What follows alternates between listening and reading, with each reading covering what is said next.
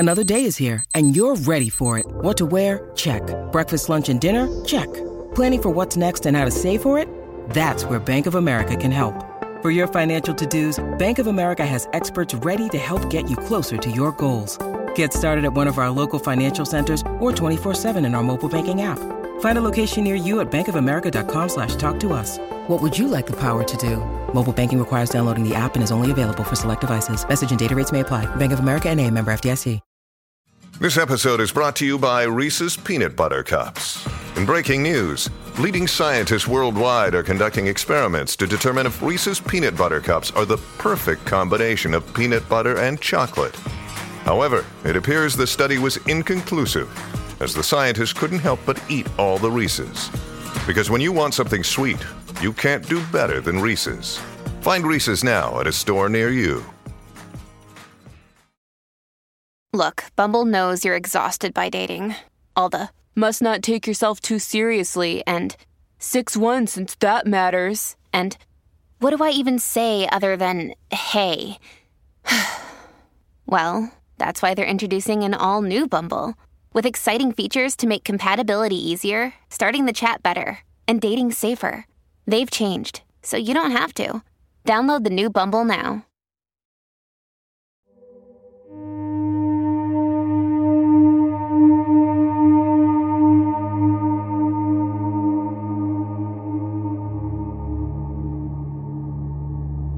Desolation.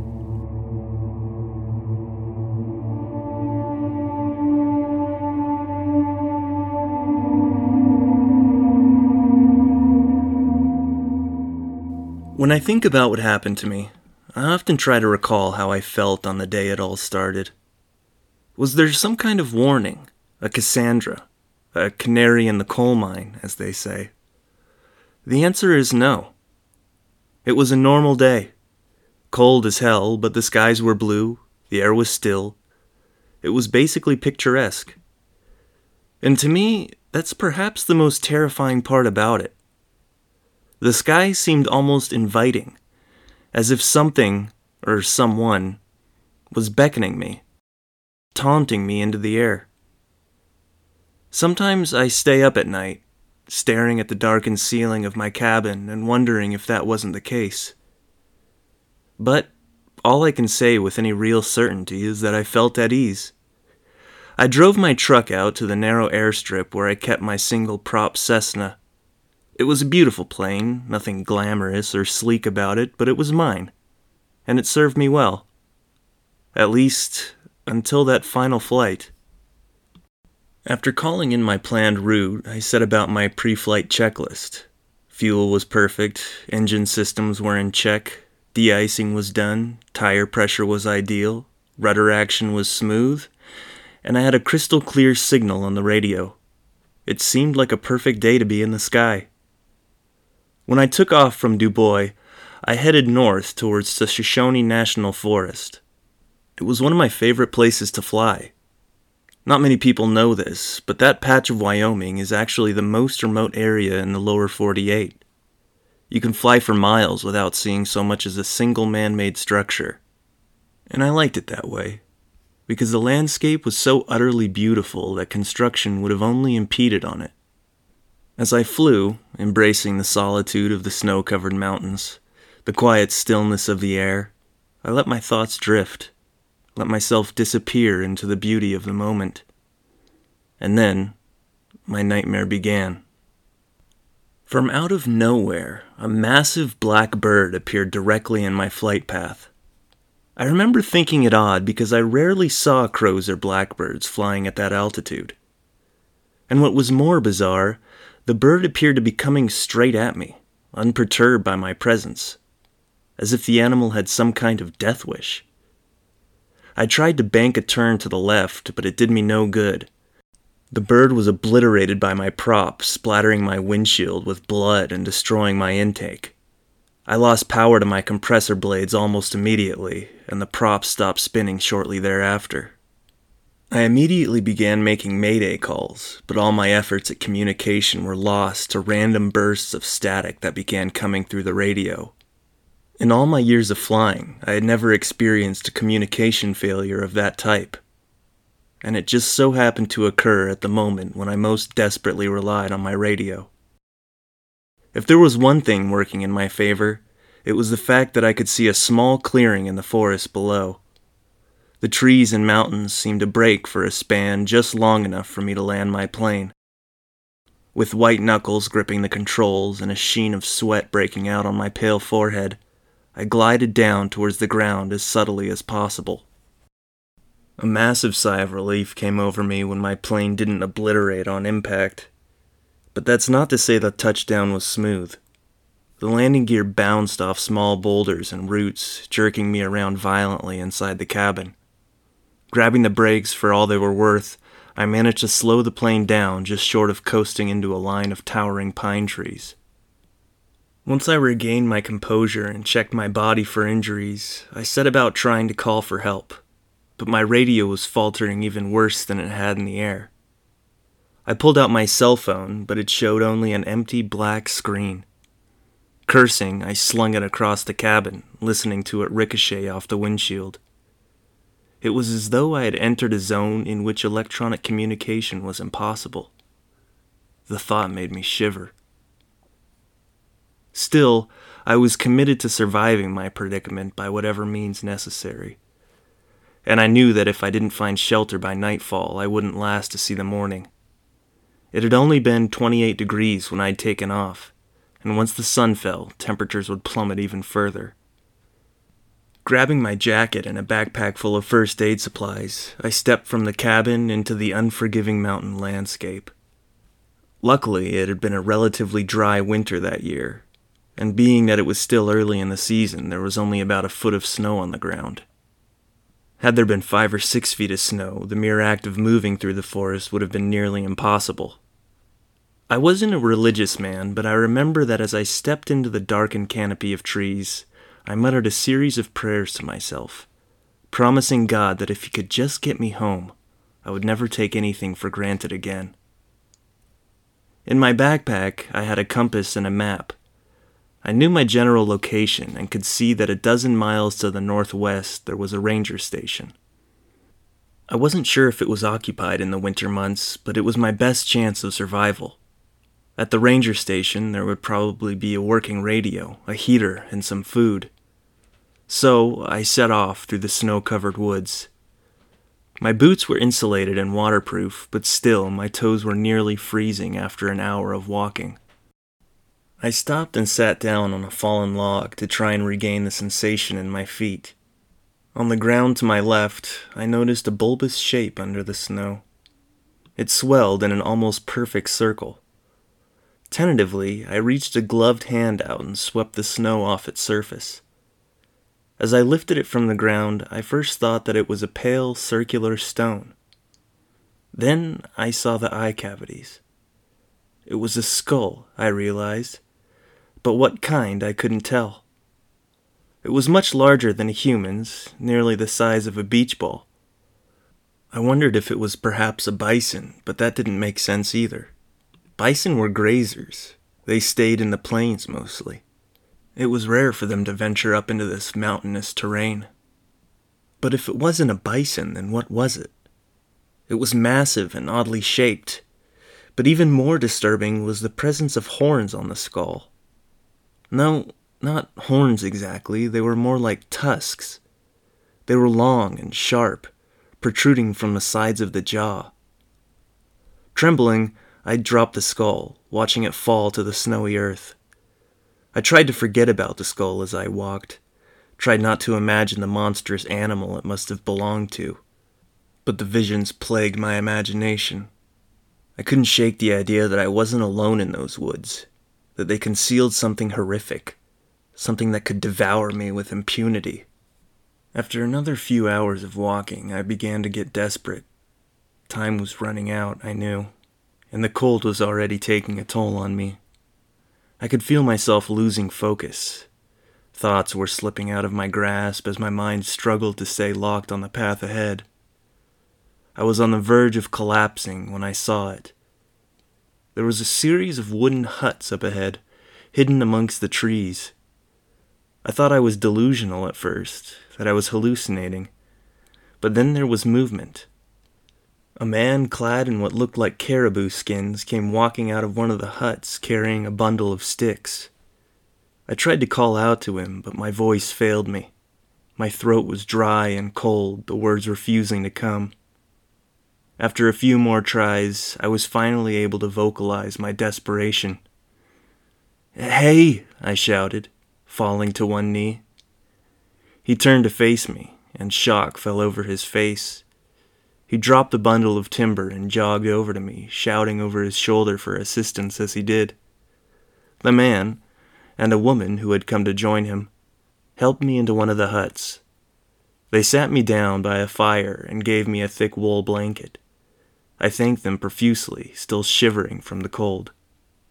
After handing me a cup of hot tea and giving me a minute to gather myself, they asked, with a detectable air of suspicion, how I had come to find their remote little enclave.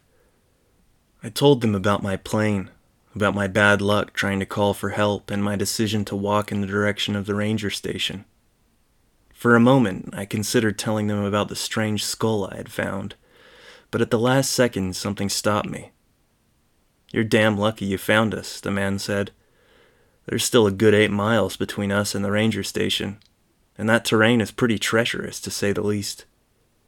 I nodded solemnly in agreement and thanked him again for taking me in. "You don't happen to have a telephone, do you? Or a radio?" The man frowned and shook his head. "No," he replied. "As you can imagine, living all the way out here, we're kind of Luddites." The woman stayed silent, watching the man with reverence as he spoke. I found myself wondering why they had moved all the way out there. I was pretty sure it wasn't even legal to build shelters in the Shoshone National Forest. And on top of that, it was a brutal stretch of country, as unyielding in its terrain as it was in its climate. But something told me not to ask about any of that. Something told me that I didn't want to know. I only cared about the fact that I was safe and warm. I could worry about getting home later. "There's a storm coming," the man said abruptly. "But once it clears, I can take you on horseback to the ranger station. I'm sure you'll be able to get a hold of somebody there." I nodded. As I did, the woman leaned over and whispered something in the man's ear. I felt suddenly uneasy. "Ah," the man said emphatically, "my beautiful wife has let me know that I seem to have lost my manners. My name is Lester. My wife here is Trinity." He reached a hand out to shake mine. "I'm David," I said, shaking his hand. His wife made no movement to greet me, only bowing her head when I looked at her. When they left me in the hut and returned to their own cabin across the way, I felt relieved. I was grateful for their aid, but something about them made me uncomfortable. I watched snow begin to fall through the small window in the side of the hut, and I found myself wondering how Lester had known the storm was coming. If they didn't have phones or technology, how could they have known the forecast? I shook the question out of my head and placed another log on the fire. As I lay back on the small cot they had laid out for me, I tried to listen for Lester and Trinity's voices in their cabin, tried to get a better read on who they were and what they were doing all the way out there in the mountains. But my surroundings were silent. All I could hear was the episodic cracks of the fire. And before my mind could wander into that frightening reality of the day's events, I fell into a deep and dreamless sleep. When I awoke, the encampment held the same eerie silence as it had when I'd fallen asleep. I went outside, hoping only a few inches of snow had fallen in the night so we could see about making our way to the ranger station. Luckily, the fresh snow was sparse. I looked around for Lester to see if he was ready to head out, but he was nowhere to be seen. Only his wife, Trinity, was present. She was tending to the horses, tied up outside their cabin. I watched her from the corner of my eye, listening to her soft voice cooing the animals. Something about her made me uneasy, but it was no time to be meek. "Hey there," I said, approaching her. She turned to face me, seemingly startled at the sound of my voice. But then she smiled and her eyes lit up with recognition. "You must be starving," she said. "Did you sleep well?" "Yes and yes," I replied, trying to chuckle but failing to retain a capacity for humor. She disappeared into her cabin and returned a minute later with a few slices of bread and half a boiled potato. When I finished eating, I asked her where Lester was. He's out setting traps. They don't like us to hunt game in the woods, but they allow us to cull a few rabbits each month. I was about to ask her who they were, but she went on before I could speak. "Would you like to meet my son?" she asked. I looked at her, confused. I didn't even know they had a child. After a few seconds, I nodded, not wanting to be rude. She led me into a shack adjacent to their cabin, and I was immediately met with a putrid smell. I lifted my shirt over my nose, recoiling. When Trinity reached the dim corner of the shack, she lifted a blanket from a narrow straw bed. There, below us, lay the blackening body of a child-sized corpse. Its lips were pulled tight over its teeth, revealing a garish grin, and the stomach bulged over rotting flesh. It had all happened so fast, I didn't know what to say or how to react. I just stood there, paralyzed, looking down at the stiff mass of gangrenous skin. After a moment, Trinity stooped, lowering her face to within a few inches of the corpses. "Now be polite, James. This man traveled a long way just to come meet with us." I felt like I was about to vomit. The sickening dregs of acid were already clawing their way up my throat.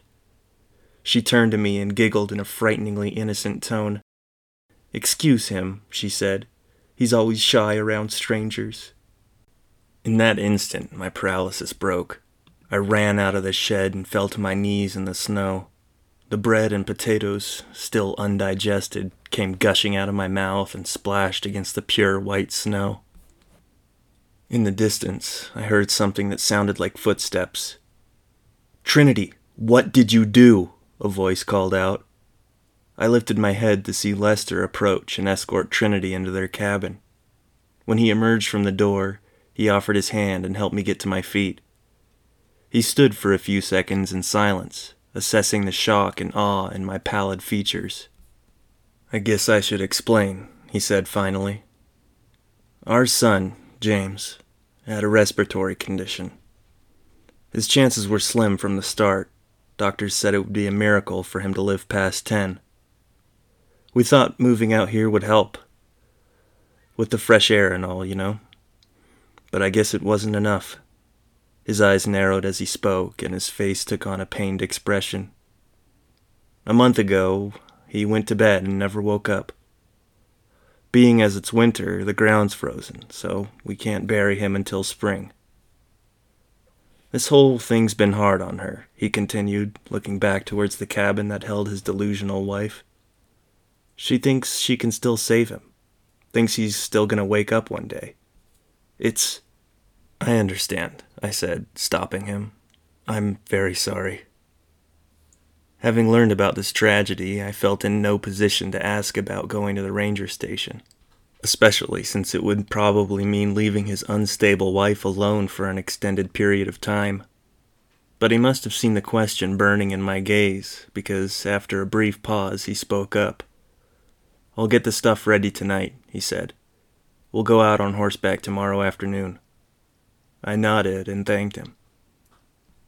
We each retreated back to our quarters, and I lay by the fire on my cot, thinking about all the simple pleasures I would indulge in when I got back home. I thought about how good a cup of hot coffee would taste, how nice it would be to go share a beer with my friends, how much I would relish in the feeling of waking up in my own bed. But then my contemplations were interrupted. I could hear voices in the cabin next door. Most of what they were saying was unintelligible, but a few random strings of words stuck out. The first came from Trinity. "It worked this far. It got him here. So why can't we just go through with it? Just get it over with?" she asked. Lester replied, saying something like, "How are we to know it will work? They're very particular about who they accept." And then the voices quieted before cutting off completely. As I lay there in an uncomfortable silence, I wondered what that was all supposed to mean. The words sent a prickle down my spine when I recalled them in my head. And again I was reminded of Trinity's mention of a they earlier in the day. Who were they? I tried not to think about it, turned my attention to the window and focused only on tomorrow's journey home. Gazing out at the darkened forest, I faded in and out of sleep. When I came to, it was full dark. I could see the glint of stars on the horizon. No, I thought, blinking as my eyes adjusted. Those aren't stars, they're too low on the horizon. They were scattered amongst the trees. It was only when I noticed that they were all grouped into pairs that I finally realized what I was looking at was a bunch of glowing eyes. They seemed to be staring back at me, unblinking, from where they stood amongst the darkened trees. A stiffness rose from the pit of my stomach, and I lowered myself against the surface of the cot, keeping my body perfectly still and scarcely breathing. They were only woodland animals, I told myself, raccoons and deer and the like. That was all. But when I closed my eyes, all I could see was the garish skull I had found in the snow the day before. I imagined a litany of monstrous creatures gazing at me as I slept, waiting for their time to strike. I pulled the small hatchet out of my backpack and held it to my chest, squeezing my eyes shut and praying for morning to come. When first light crept in through the window, I sprang to my feet. What little sleep I had gotten was restless and plagued by terrible dreams. A cold sweat clung to my skin, and I felt as though I had never been in more need of a shower. It was still well before noon, and I didn't anticipate we would be leaving for the ranger station for a good few hours, so I decided to walk out a few paces into the woods. I hoped that I would see the clearly recognizable tracks of a raccoon or a deer. I hoped that it would put me at ease about the peculiar eyes I'd seen glowing in the darkness the night before. But no such ease came. A few paces from the encampment, I didn't find the prints of a common woodland creature, but a few sets of massive prints laid by a bizarre cloven hoof. They were the shape of a goat's prints, but easily 5 times larger. They were wide and deep, set apart by long, loping strides. They seemed to emerge from the depth of the woods, stand a distance from the cabins, and then they'd return in the direction they'd come. It seemed like odd behavior for an animal. With newfound urgency, I headed back to the camp. Again, Lester was nowhere to be seen. Only this time he'd taken the horses with him. I could hear Trinity putzing around, but I had no interest in engaging with her. I decided instead to make myself scarce and sit in my cot until Lester returned. I warmed my hands by the fire, counting down the minutes until he returned and we could leave. But as 1 hour faded into the next, there was no sign of him. When the afternoon arrived, a heavy snowfall came with it. I looked out the window, watching the visibility fade in the evening light. It felt like I was living in a subtle nightmare that I couldn't wake up from. When nightfall came in earnest, Lester finally returned to the camp. I went outside, greeting him with a discontented stare. "I'm sorry," he said. "One of the horses got stuck in a ravine when we were out collecting traps today. It took me a few hours to get her out, and then, well, the snow started falling again." I looked at him skeptically, but didn't speak. Why had he needed to bring both horses with him, I wondered. "First thing tomorrow morning, I'll take you straight to the ranger station," he assured me. I agreed, trying hard to bury my discontentedness. It seemed like he was at the very least failing to understand the desperation of my situation, and at the most possibly trying to keep me there for some reason. I didn't like either idea. So, without another word, I retreated to my quarters. I would sit through one more night, and when morning came, I would take a horse and leave, regardless of what he did or said. I gripped the hatchet to my chest and thought, wondering what the morning's events would come to. Turning over on my side, I looked out the window, watching snow fall through the darkness and flurries. A kind of hopelessness had come over me.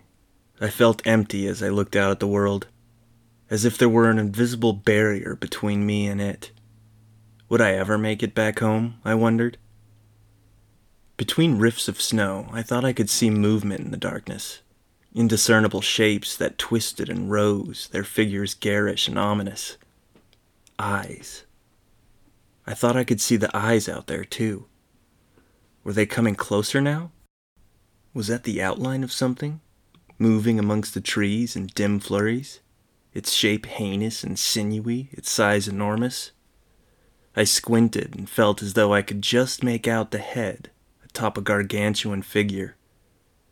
It was something like a bipedal mastodon, a giant glaring head with sharp curving tusks, and a too narrow torso with the legs of a massive goat.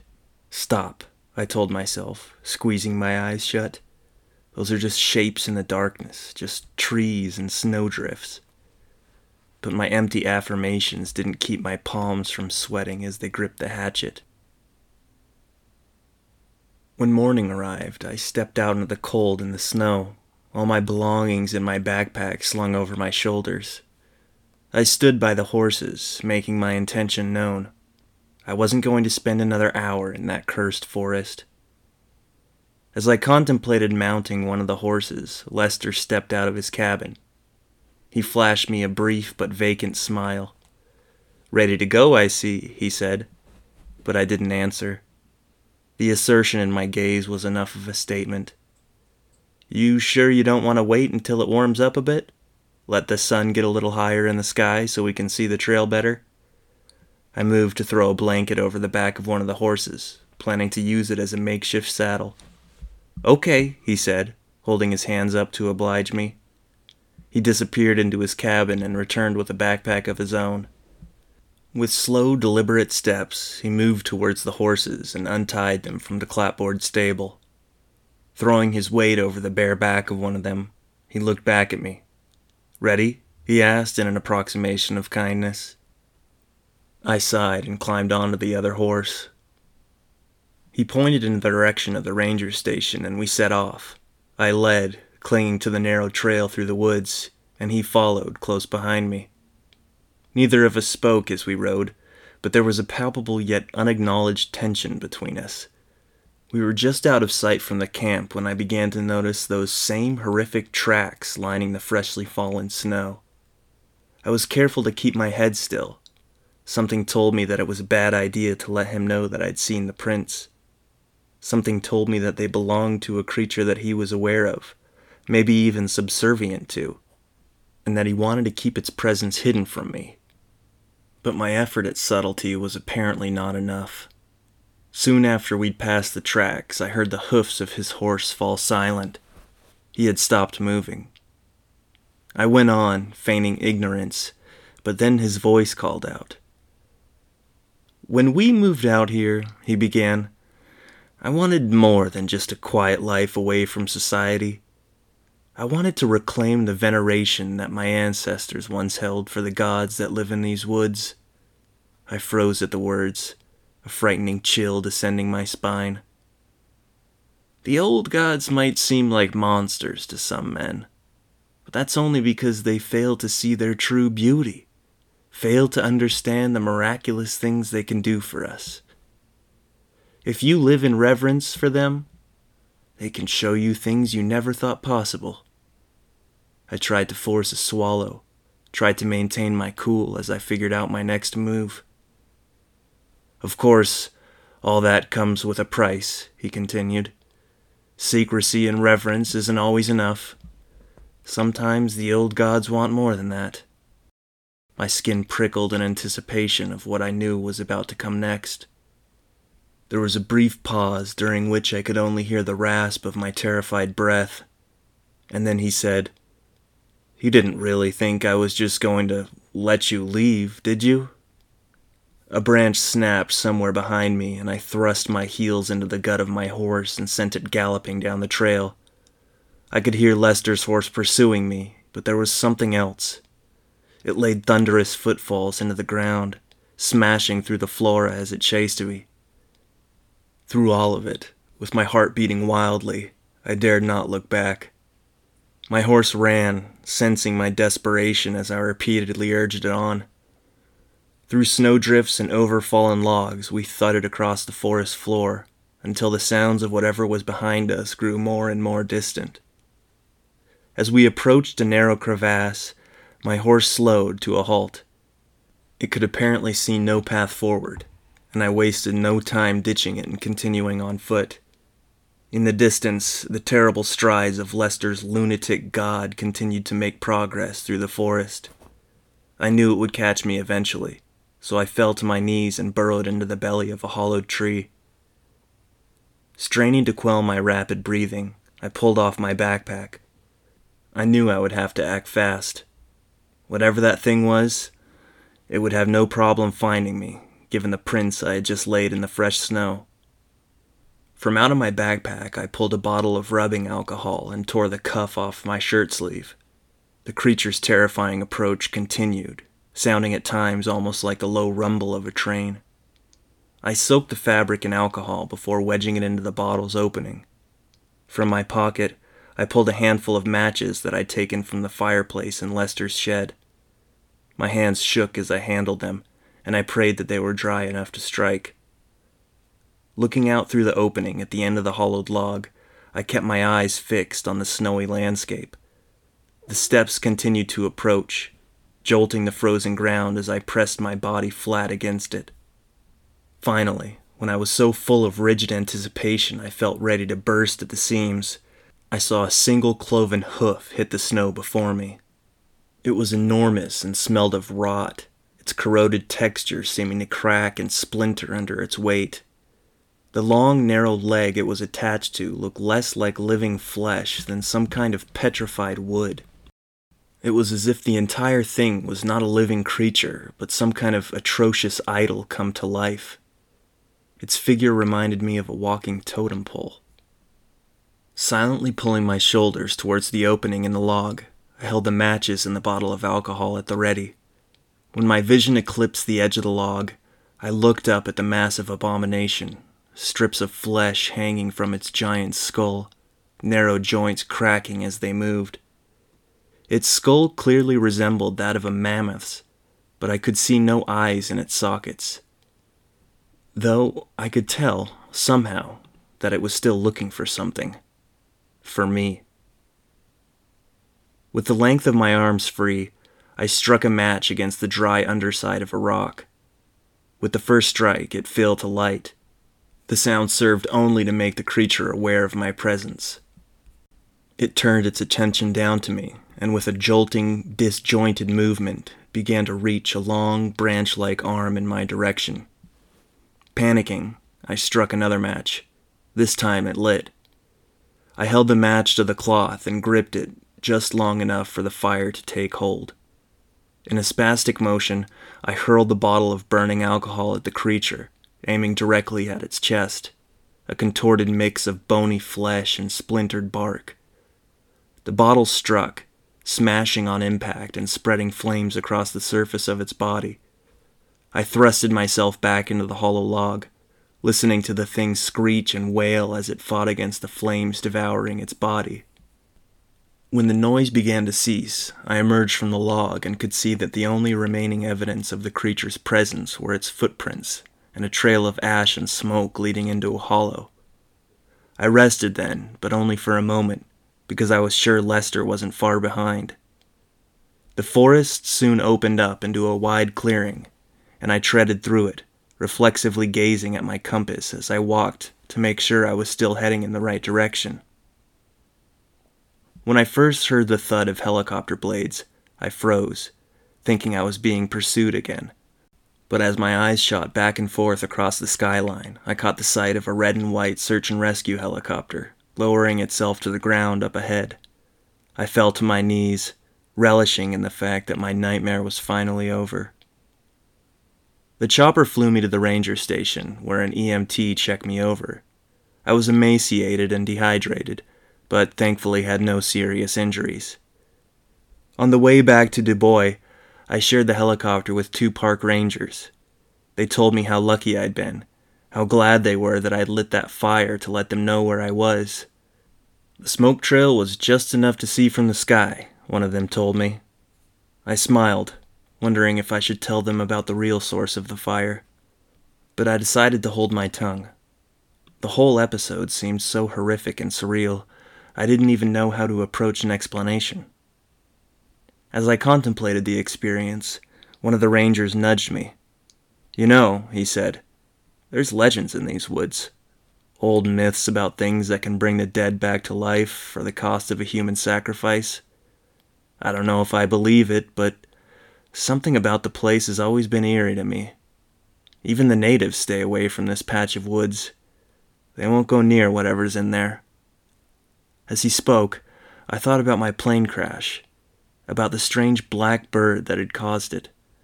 I thought about Lester and Trinity's dead son and the conversation I'd overheard. "It worked this far," Trinity had said. "It got him here. So why can't we just go through with it?" I shuddered, imagining the fate I could have suffered. It all seemed unreal, and yet so horrifically undeniable. I knew even then that it would never really leave me. Greetings, adventurers. Today we're excited to introduce you to a new story, Dark Dice, a horror podcast that blurs the line between actual play and audio drama, where the story is determined by the roll of the dice. 6 adventurers embark on a journey into the ruinous domain of the Nameless God. They will never be the same again. One of the players is not what they seem after a doppelganger, a creature that can assume the form and voice of whatever it kills, infiltrates the team. As the players are picked off and replaced one at a time, can they figure out who the monster is before it's too late? Can you? Here's a quick example of what our show sounds like. The shambler with the jar of liquid inside of him. Soren Arkwright let loose an arrow that cracked the glass, passing through the spine of the creature. The shambler still managed to maintain its forward momentum, but stumbled as it eagerly tried to bite and swipe at Soren, landing near his feet. As Jeff Goldblum has now joined our cast, Dark Dice is available however you listen to podcasts.